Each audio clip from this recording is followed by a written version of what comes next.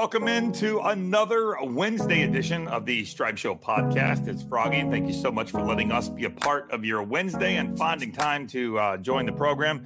And today I want to give a special thank you to three-time PGA Tour winner, Scott Stallings. He is here with us today. And Scott, thank you so much for your time. I know you had a busy week, lots of good golf being played.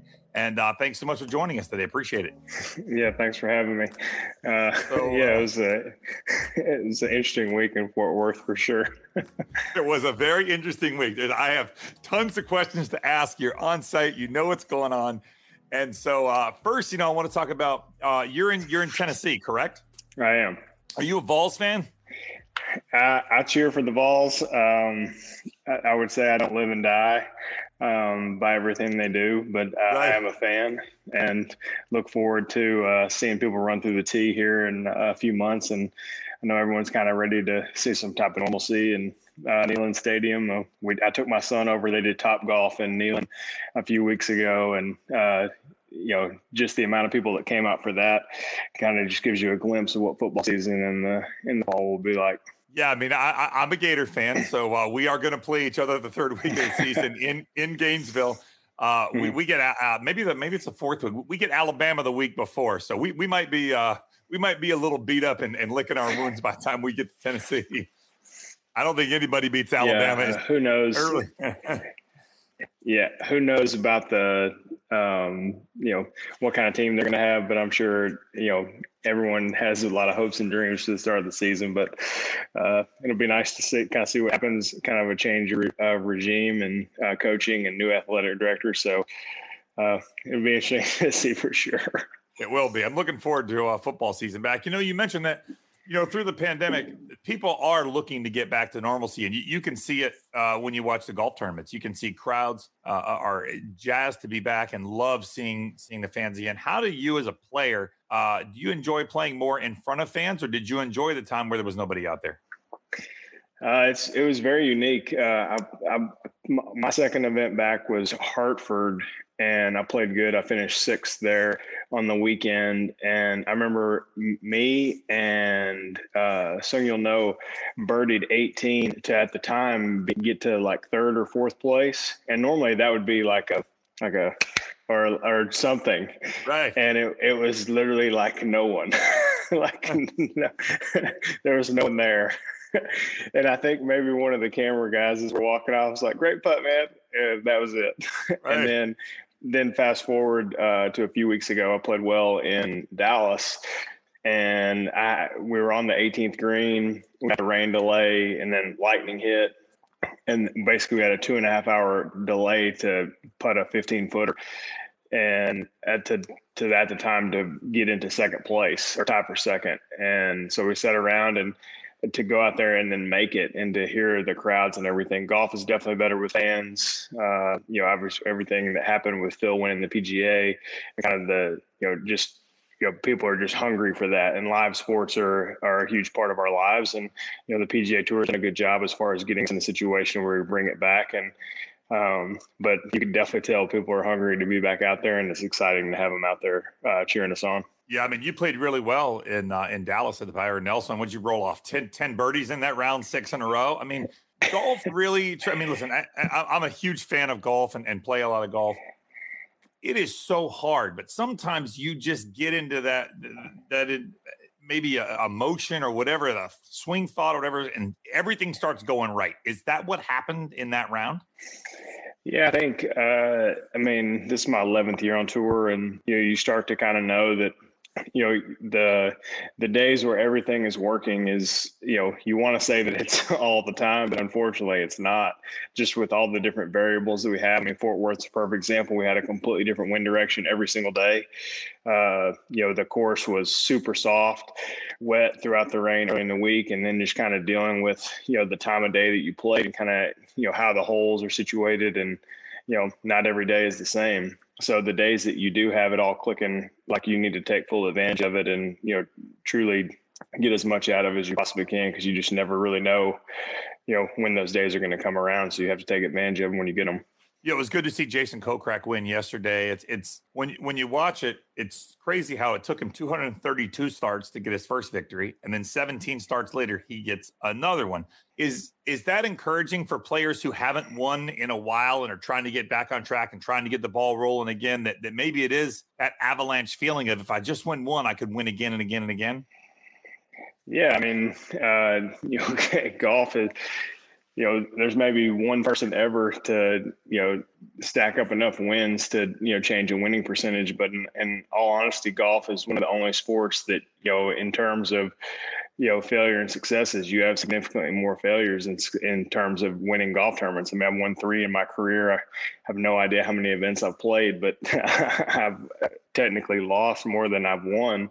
Right. But I think it's all about perspective and understanding, like, when you do have those situations when you can push it towards the lead and to truly not shy away from the opportunity and kind of dive in head first and, deal with consequences that come, because, the margin of error is so small and everyone top to bottom, I mean, everybody can win. And it's just a matter of, taking the opportunity when it's presented and executing and kind of dealing with everything that comes your way as you're coming down the stretch. Is there ever a time when you're practicing prior to an event where you think to yourself, this is a week I've got it. I think if I play well, I could win because I'm really feeling it this week? Well, I've won 3 completely different ways. I won, kind of where I won in a playoff. I won at Torrey coming down the stretch of a really, really hard golf course and just didn't make bogeys, made a bunch of par putts. And then I won in Jackson where I played great all week. But to be honest, like Jackson in 2012 was a unique experience in the fact that Wednesday afternoon, like I couldn't hit the range with an 8-iron and just struggling and, a little bit of, some swing stuff, a little bit of just everything that kind of goes on when you're struggling. And I hit about 3 shots in a row. And it all started to kind of come together. It was, late afternoon, late evening practice session. And it was after the Pro-Am where I think I ran out of balls. and you go out there and, golf's such a unique game. And, you see a couple of shots and start stringing them together and like, oh, okay, I can actually do this. And then it starts to kind of build in and go from there. I don't think the average person understands. I know I don't. And maybe you can speak to this. How hard is it to win on the PGA Tour? How difficult is it to close the door? I mean, I don't know if I could necessarily put it in context where we're like a normal person, but I mean, just, you're out there, you're one of 150 guys in the world that, are the best players, the best at what they do, and coming down the stretch and you're on a knife's edge already. And, the slightest little error, poor execution, or, missed 10-footer. I mean, it can all just, kind of extrapolate down from, opportunity to win. And, next thing you know, it's like you see it.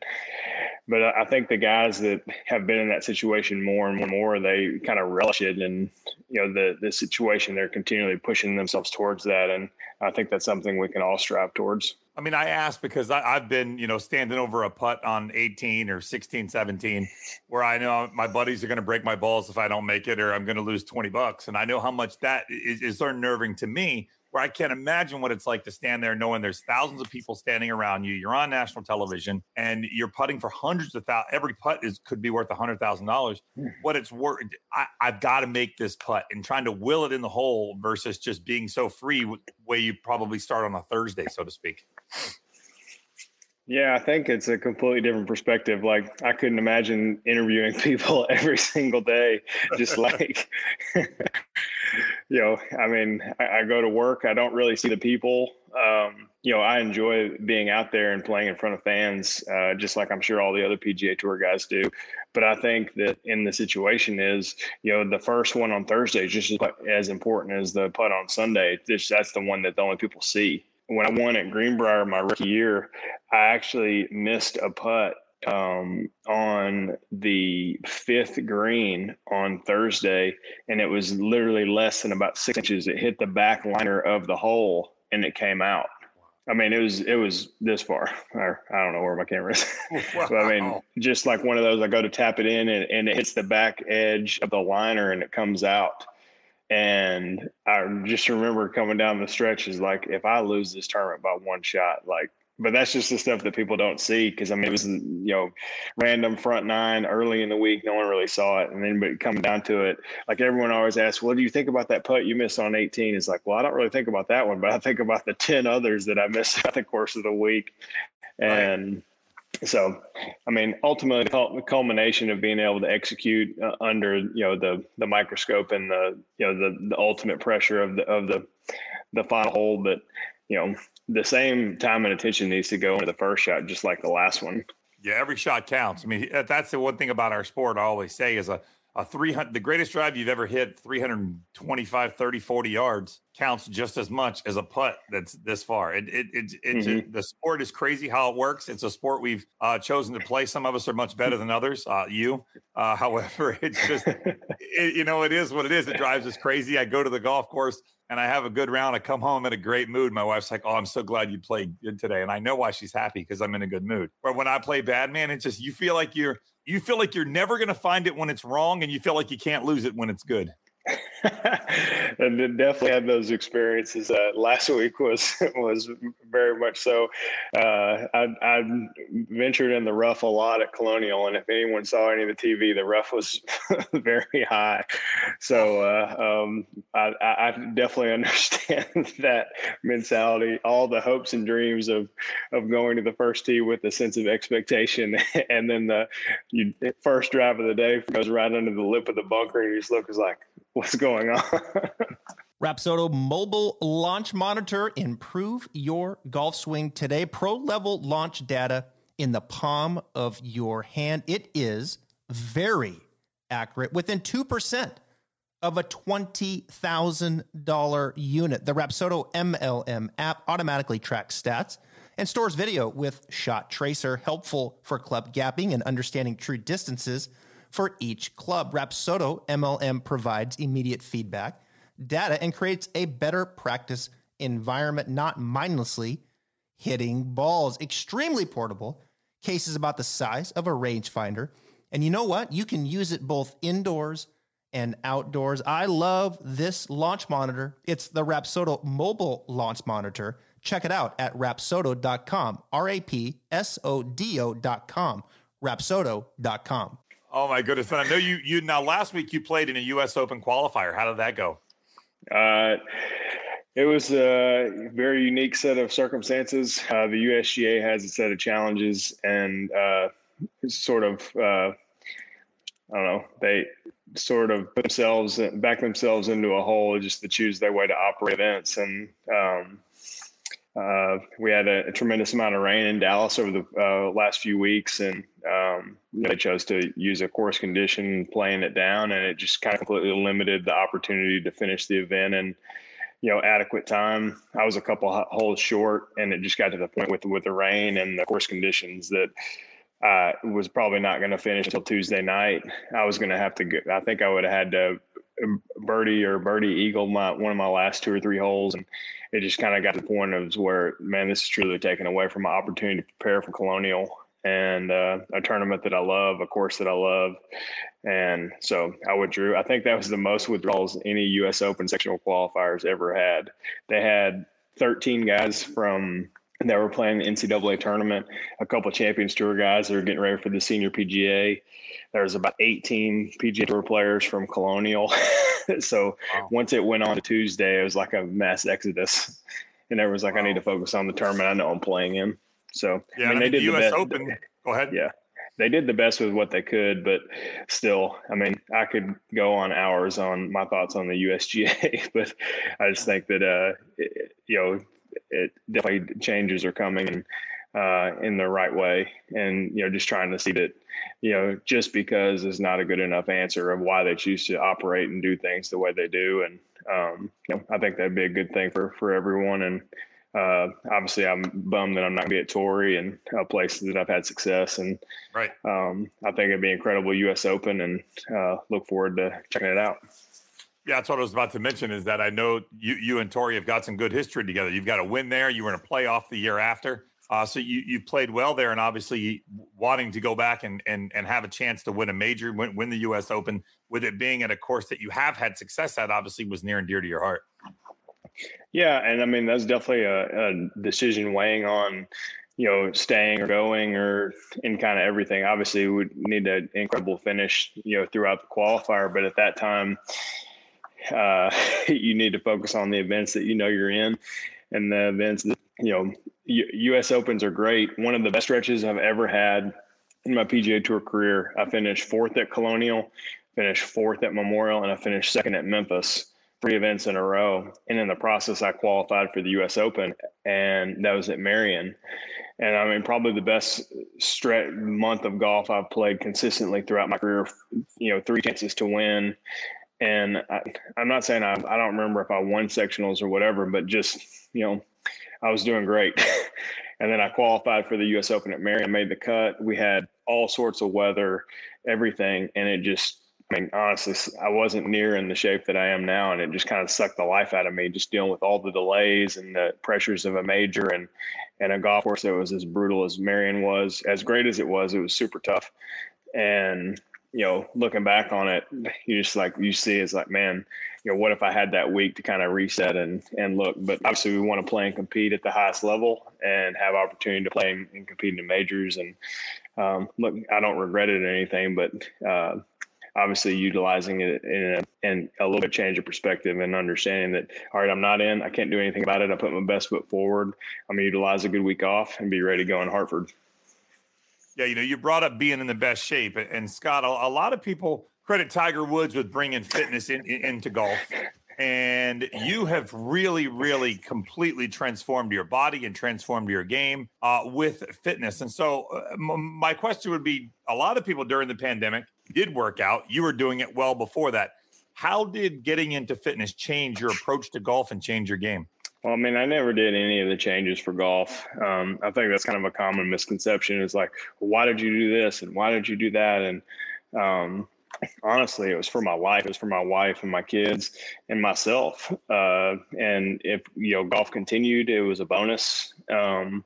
And I never set out to make any of the physical changes or any of the lifestyle changes or anything to, benefit my golf career. It was solely, I mean, you can call it selfish or whatever, but golf was the furthest thing from my mind. And the fact that I've, now kind of come on the other side of it, I feel like a second chance in my career, and I'm super grateful for it. I'm grateful for the people that came around me, pushed me in the right direction, and kind of helped me learn and, develop better habits and, understanding like what a healthy lifestyle looks like of a person that travels 30 weeks a year and, managing all the other things that go into it. And, to be the husband and father that my kids and my wife deserve, and, to try to, be a go-between and help people not make the same mistakes that I did. And, you only get one of these. This is it. Right. Like, you don't get a second chance. And, it's amazing once you take care of this, what you're truly capable of. And, hopefully I can be a testament and, help people continue to be not go down the same road that I did. So when you say that, going down the road that you did, how big was your transformation? Where did you start to where you are now? Like in terms of like numbers and stuff, that's what everyone wants to know. Yeah. Like the biggest I ever was 252 pounds. Wow. So I was a big boy. And was it eating? Was it an eating lifestyle? Obviously, you made a change in getting in the gym and working out, and taking care of your body. But did you change what you put into your body as well? Yeah, it was a little bit of everything. And just golf, like, you don't just become the best driver of the ball overnight or, the best putter. It's all incremental change. And, the same kind of mentality is how you get better is, and, like flash in the pan stuff is not lasting.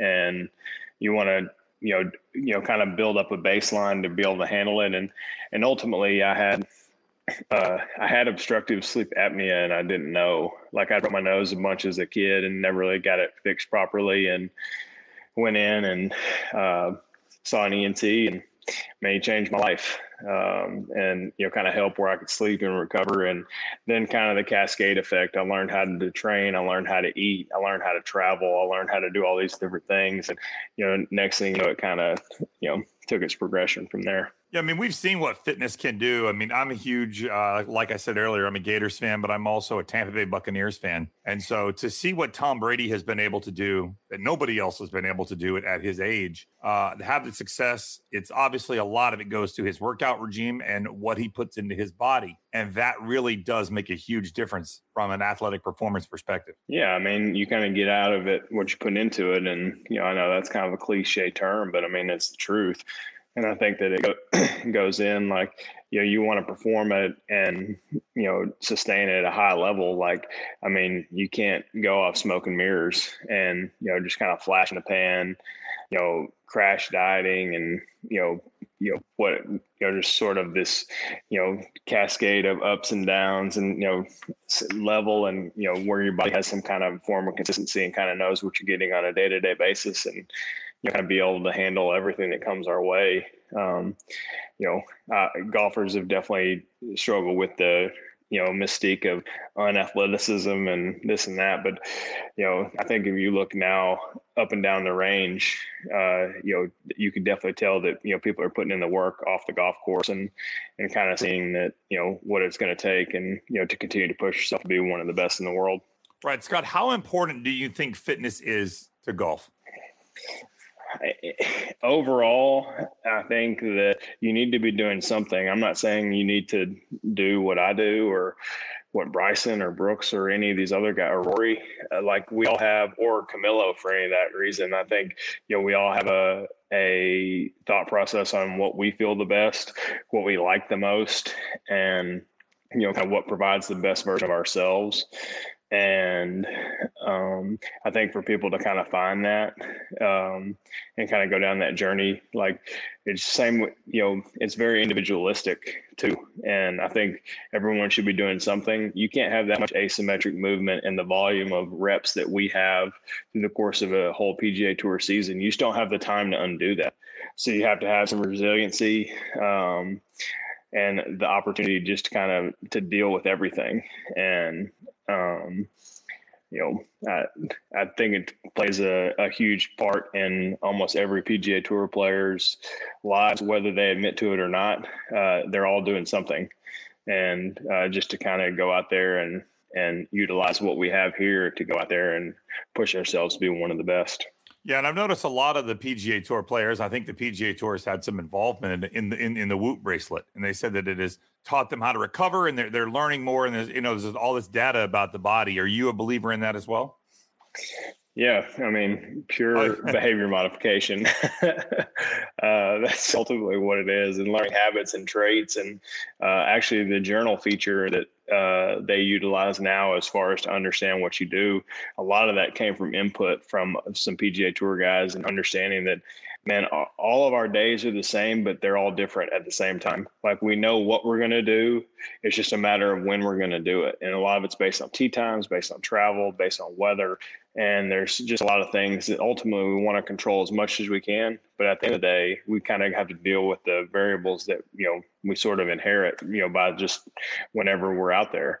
And so dealing with all those in a way to kind of quantify and a little bit be objective to understand, all right, when I do this happens, and you can kind of start to see kind of a cause and effect to kind of make better decisions and understand, all right, this is taking place. So what I'm going to have to do to recover and kind of overcome this so I can be ready to go again.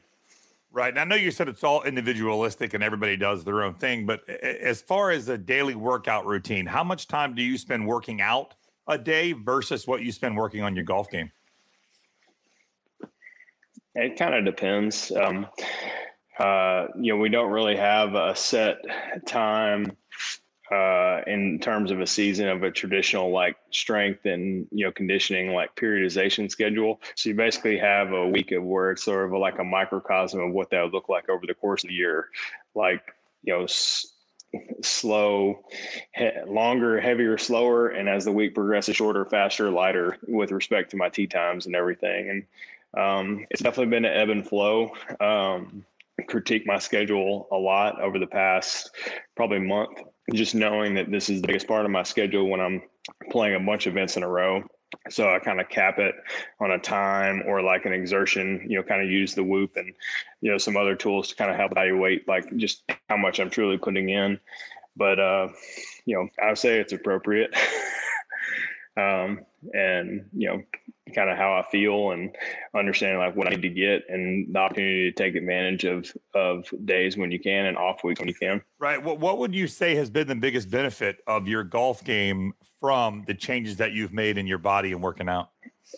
Just resiliency, the time and effort that it takes to get me to play, and just waking up every single day figuring I can build upon what I did the day before instead of feeling like some days where I was starting over. I was starting like way behind where I was. And I think a lot of the stuff goes into just planning and understanding what that looks like and utilizing the tools that are available. Got a great PT, a trainer, a guy that's kind of been with me from the very beginning. His name's Adam Curley. And we have a doctor that we started working with a few years ago that probably works with 7 or 8 other PGA Tour players. It just understands where you're at, just quarterly lab work, nothing like, crazy, but just understanding through the course of the season, you're going to have bumps in the road. You're going to have, ups and downs, and kind of understanding just to maximize the highs and kind of minimize the lows, but also being realistic that, in the course of any season and any life, and especially as much as we're out there, I mean, you're going to come in contact with different things and have to deal with stuff that just understanding how to deal with it. I made a joke about when I was at Byron, cottonwood everywhere. And when my sinus surgery, seasonal allergies are pretty brutal, and just understanding kind of how to deal with that. And I'd kind of messed up some allergy medication, and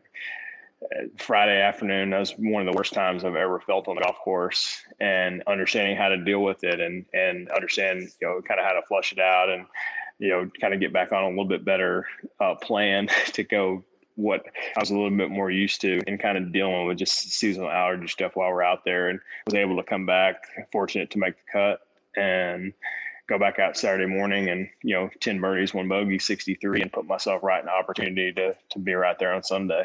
Right. I don't think a lot of people understand that, you're obviously the face of the franchise, with you being the guy swinging the club and being the player, but there's an entire team behind you, whether it's a caddy, whether it's the personal trainer, the doctor. I know you've got a statistician as well. How many people make up Team Scott Stallings? Well, I have my family. I have my wife, Jennifer, and my 2 kids, Finn and Millie. Finn's 8, Millie's 5. And, they're kind of my baseline. I don't think they're super encouraging, but yet like what I do on the grass doesn't necessarily is indicative of like that relationship. More they're there, but I mean more just I refer to them as like a blessed distraction. Just because I mean, when I'm a dad, I'm a husband, I'm a whatever I'm needed, I'm there. And I'm my caddy, John. Been together for probably over five years now, and he's been great. Adam, Doc, short game, Tim, full swing, Hamilton. Wow. We're getting into multiple hands. That's a lot. Stats man, you have a manager, you have all these different things. Oh my goodness, that's a lot of people, man. It's definitely more. It's definitely more than people think. But everyone gets along. Everyone's kind of focused on the same thing and just try to help. There's built-in accountability. Understanding, different ways to kind of look at approaching, problems and, strengths and weaknesses and kind of how to maximize them and minimize them and, figure out the different things you need to do to be prepared week in and week out and kind of go. And I'm very fortunate to have guys around me that help me out and, I feel fortunate they stuck with me through all this and, continue to help me to get better. Yeah, that's tough. As an amateur, as somebody who's just a huge fan of golf, I play a lot. I drink. I can imagine the eye roll I'm going to get when I tell you I drink way too many of these, way too many Coke Zeros. I probably couldn't pay you enough to put a Coke Zero in your body. And you know what? I understand But what would you say is something that an amateur who just wants to improve their golf game, but yet at the same time be healthier? What are some exercises or things to do that are good? But once again, I know it's individualistic and I'm not going to, hold you to, I want anything specific, but what are some things that are good for an amateur that would help their golf game, but yet help me be a healthier person as well? Yeah, anything is better than nothing. And kind of, it's more not necessarily any exercise. It's just because you can doesn't mean you should. And that applies to all sorts of life, but definitely in amateur golf. And, some of my best friends in the world are 10, 12 handicaps, and we go play with them and like, oh man, I shot 84, but I should have shot 78. And it's like, why didn't you shoot 17? It's like, well, I just went for it. And I think a lot of it's, traditional amateur golf. It's like, man, you may be like a traditional 9 to 5, or you get out one afternoon for 9 holes and maybe 18 holes on Sunday. So your opportunity to play is just so small. So you want to try to get out of it everything you can. And then next thing you know, you're Monday at work and you're pissed because, your 84 should have been 78. And you're like, well, I shouldn't have gone for this, or I shouldn't have gone for that. And, it's amazing. We play with a guy on Pro-Am in Fort Worth this week, and dude is probably a 20 handicap, and he kept trying to chip it off the fringe. He's 2 feet off the green. I was like, man, you need to putt. You are not good enough to chip this ball. And understanding, and next thing you know, the team ended up doing really well. Obviously, he was getting a lot of strokes. And going on, just, man, understanding, what your true capabilities are and kind of resting in that, be who you are, not who you want to be, and understanding why you're out there. I think that will help people get a lot more out of their golf game than maybe they want. Maybe they don't want to hear those kind of things from a PGA Tour player, but it was amazing. After 3 holes, just like, man, I should put everywhere. I was like, yes, you should. I played in the Pro-Am one time with Alan Doyle on the Champions Tour. And I hit a drive and I pulled it left, and I'm in the trees, and I've got my 6-iron out, and he walks over to me and goes, boy, what are you doing? I said, oh, there's a window right there. He goes, oh, okay. He goes, when you were back on the tee box and had a 75-yard wide fairway to hit in, you blew it over here in the trees. But now you've got a 2-foot window in the trees, and you're going to knock it through that 2-foot window. He goes, yeah, go ahead. And it bounced off the tree and bounces out of bounds. He goes, okay, now drop another ball and chop out. I dropped another ball, chopped out, hit it on the green and made bogey. He said, that's the problem. You're not good enough to knock it through that tiny little hole in the trees. If you were, you wouldn't be playing here in the Pro-Am. DraftKings Sportsbook is not only my favorite sportsbook, but also America's top-rated sportsbook. I love using DraftKings Sportsbook. It is easy to navigate, has plenty of instructions for new bettors, and nearly limitless ways to get in all the action. My friends and family have been loving DraftKings Sportsbook, and I know you will too. Listen to this great offer. DraftKings Sportsbook is putting you courtside with a chance to turn $1 into $100 in site credits. That's right. Pick any basketball team that is still in contention, bet $1, and if that team wins, you win $100 in site credits. Don't forget, DraftKings Sportsbook also offers great odds and promotions on baseball, hockey, and so much more all week long. DraftKings is safe, secure, and reliable, so you can deposit and withdraw your funds at your convenience. Download the top-rated DraftKings Sportsbook app now and use promo code Travis when you sign up to turn $1 into $100 in free credits. Bet on the basketball team of your choice to win their game, and if they do, you will claim $100 in free credits. That's promo code Travis for a limited time only at DraftKings Sportsbook. Must be 21 or older. New Jersey, Indiana, or Pennsylvania only. New customers only. Wagers paid out in site credits. Restrictions apply. See DraftKings.com/sportsbook for details. Gambling problem? Call 1-800-GAMBLER, or in Indiana, 1-800-9-WITH-IT.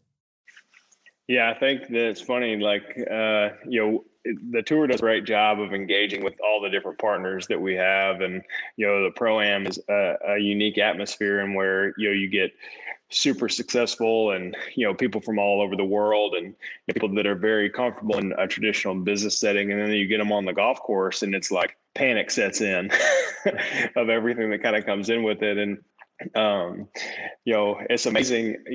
I would say 95% of guys are like, man, if you tell me to do something, I will do it. Like, right. You tell me to turn around, spin around 3 times and hit my driver, and I'm going to hit it, Right. 250 down the middle, I'm in. But then you'll get this very, very small percentage that will try to I wouldn't say argue, but debate my thoughts on how to approach their game compared to how they are. Right. And I had a very similar situation to with yours with Alan Doyle, where this guy, he was a single digit handicap. Obviously you could tell that, he definitely had some game, but he continued to just put himself in just horrible places. And I said, man, the opportunity you have to help this team throughout this pro-am, you're shooting yourself in the foot before you can even have a chance to contribute. And he started debating. And finally I was like, man, can I just talk you through this one hole to how to do it? And he's like, man, I just never thought about that way. I was like, you're in my office now, man. I'm not coming to sit at your desk telling you how to do your job, but right. I've done this for a long time now, to the point of but it was funny. The rest of his team was like, this is amazing. He never listens to anyone. It took the guy who is a professional to tell him what to do. And let me guess, he played better and scored better when he played your way. Yeah, his team is like, this is what we need the whole time.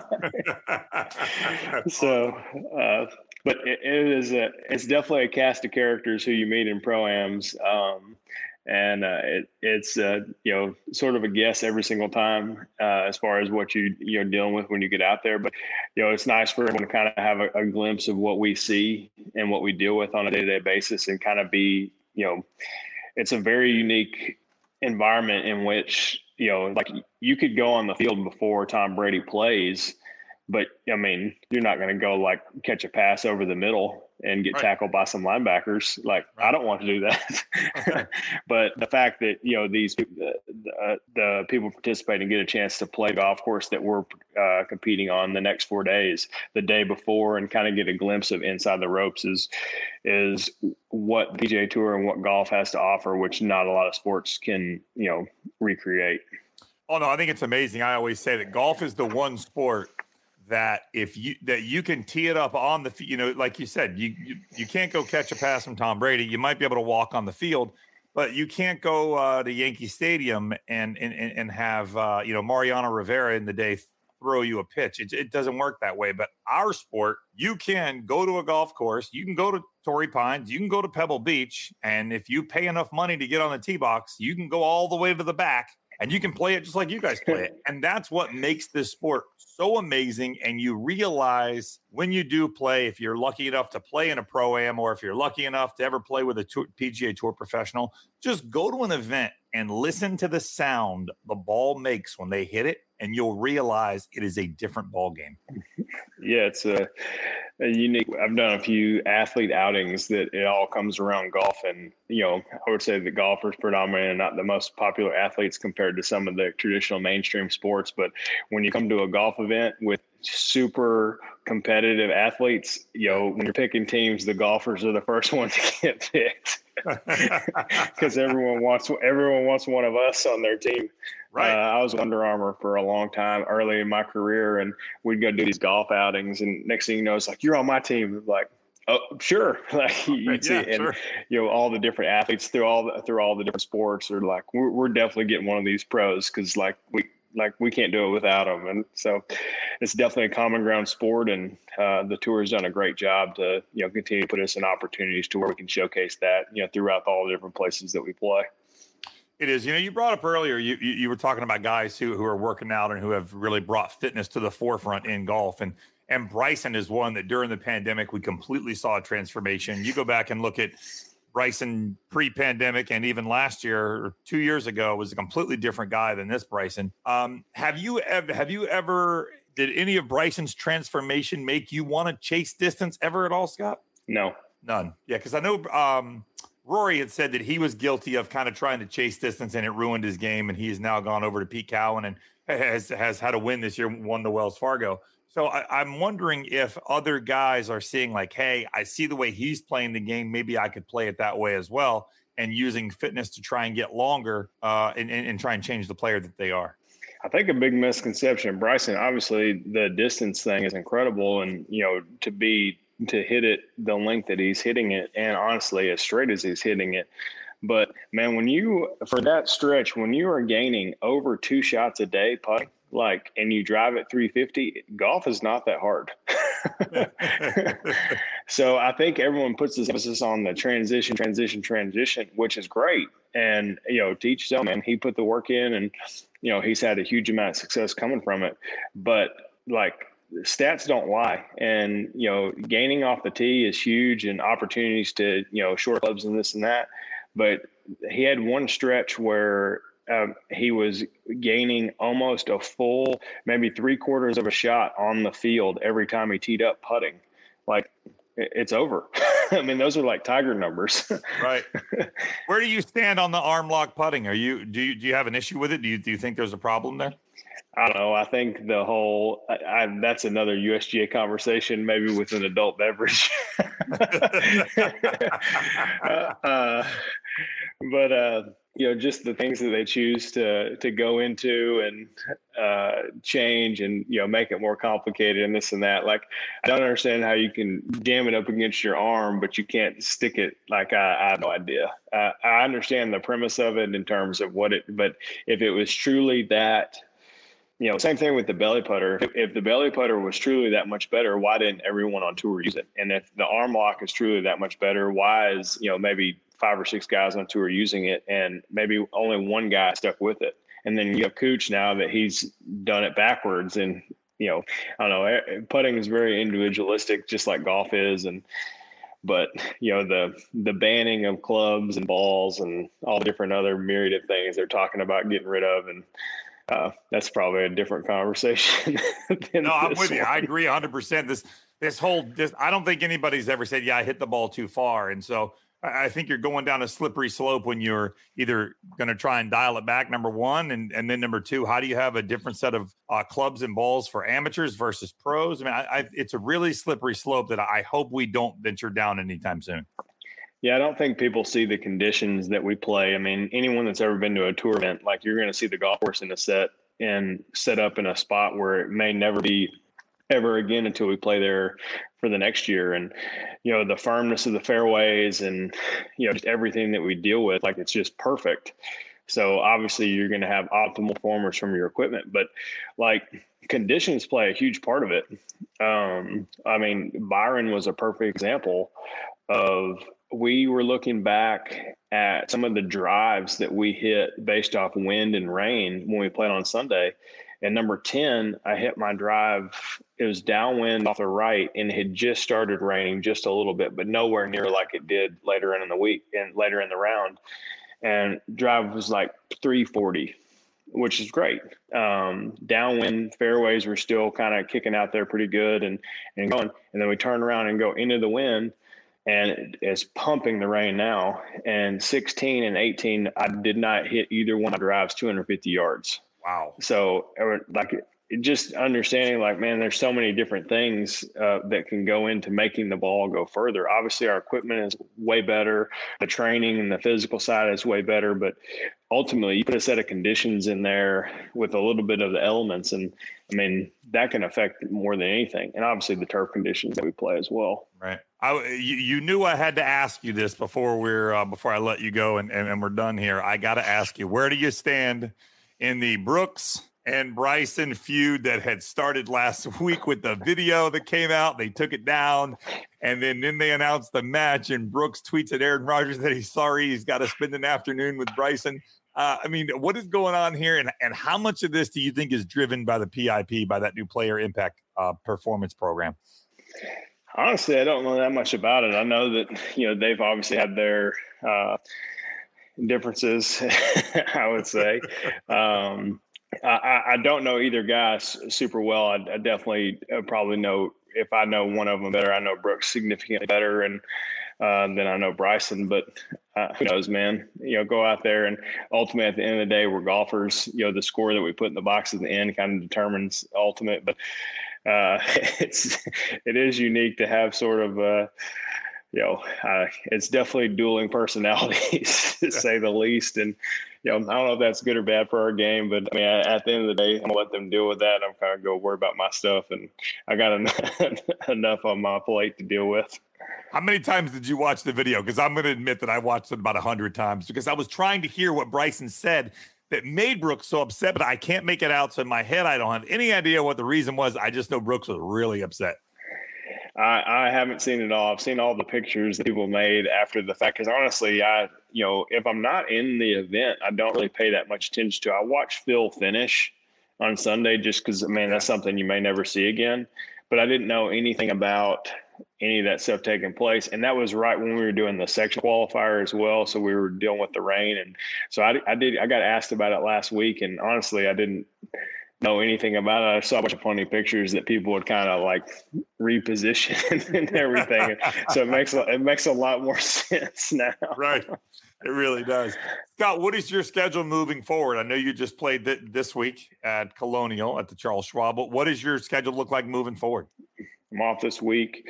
Congaree, which is a new venue, a place where I'm an ambassador with a group of guys down there in South Carolina. So look forward to having, the world be able to see the golf course that they've created truly in the middle of nowhere.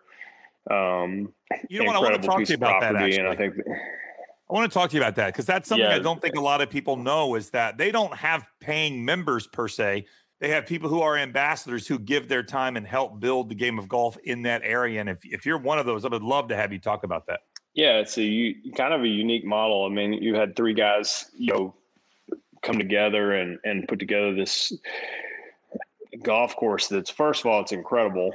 And kind of come from all over the country, and the idea of trying to make the game of golf better from all different parts. And one of the guys that kind of helped put the golf course together is a guy named John McNeely, who's JT Poston's coach, and a guy that I know from Diamond Creek in North Carolina. And they had this idea of they wanted a golf course where it kind of culminate, some of the great clubs that all these people were involved in, and kind of create a place to push and grow the game. And I got a letter kind of listing all the stuff that I do with junior golf in the state of Tennessee, and asked if I would be considered to be an ambassador at Congaree. And I was in. First time I went there and played the golf course, and made me want to quit. They had the fastest greens I've ever played in my entire life. I think I played 13 or 14 holes, and I was like, golly, I'm not prepared for this place. But just the mission statement of everything that they do down there, and trying to grow the game and present opportunities from, no matter what demographic that you come from. And, right. Really cool mission statement, and a bunch of incredible people down there that are, continuing to try to push the game in the right direction. That's awesome. It really is a cool deal. And I've heard a lot about it. I know Harold Varner's another one who is also an ambassador for the club. And so it's really cool how they're doing things. It's different, and I'm glad that they are doing it. And there are tour pros like yourself and other guys who are buying in and helping grow golf in a different way that we haven't seen before. What current changes or what things are you working on in your swing as you move forward, as you take this week off and play next week? I would like to go see what fairways are like at the next course that I play. I didn't see very many of them at Colonial. I made the cut, and then I hit it in the rough a lot. So no, just consistency. Made some pretty significant changes in my putting and kind of the approach to some green reading and stuff. So, continue to go from there. I didn't do my best at Colonial to have, but the weeks prior, I definitely saw some signs of life and getting ready to go into a stretch of the season that I really enjoy. And the course that I play here in town is Donald Ross in Knoxville, Tennessee, Holston Hills, and very similar to where we play in Detroit, which is the old school Donald Ross as well. So I always enjoy going there. Hartford next, and Congaree, a place that I've had a lot of time to be there, and look forward to the next little stretch of golf I have coming up. Good deal. Well, Scott, thank you so much for your time. Really appreciate it. Good luck at the Palmetto Championship at Congaree and moving forward throughout the season. And once again, thank you so much for your time. Really appreciate it. Thanks for having me, man. And I look forward to seeing everyone out on tour here soon. You got it. We'll see you out there, and good luck to you. Appreciate it. Let's take a second to talk about the guys and girls over at OnCore Golf. OnCore has earned a reputation of having the most cutting-edge technology in their golf balls that the industry has seen in quite some time. Their team in Buffalo, New York, is changing the script of golf technology through the perimeter-weighted designs, use of high-density particles, and even a nano-transitional layer in their latest creation, which offers players enhanced accuracy and control for every shot on the course and extreme velocity off the tee. They already have their award-winning Elixir and Avant 55 golf balls, but the new Vero X1 is the highest performance ball to date. With their full suit of golf balls, they are transforming the game for players of all skill levels. Visit OnCoreGolf.com/Travis Fulton for more details about their products that are revolutionizing the game. Now back to the Stripe Show podcast.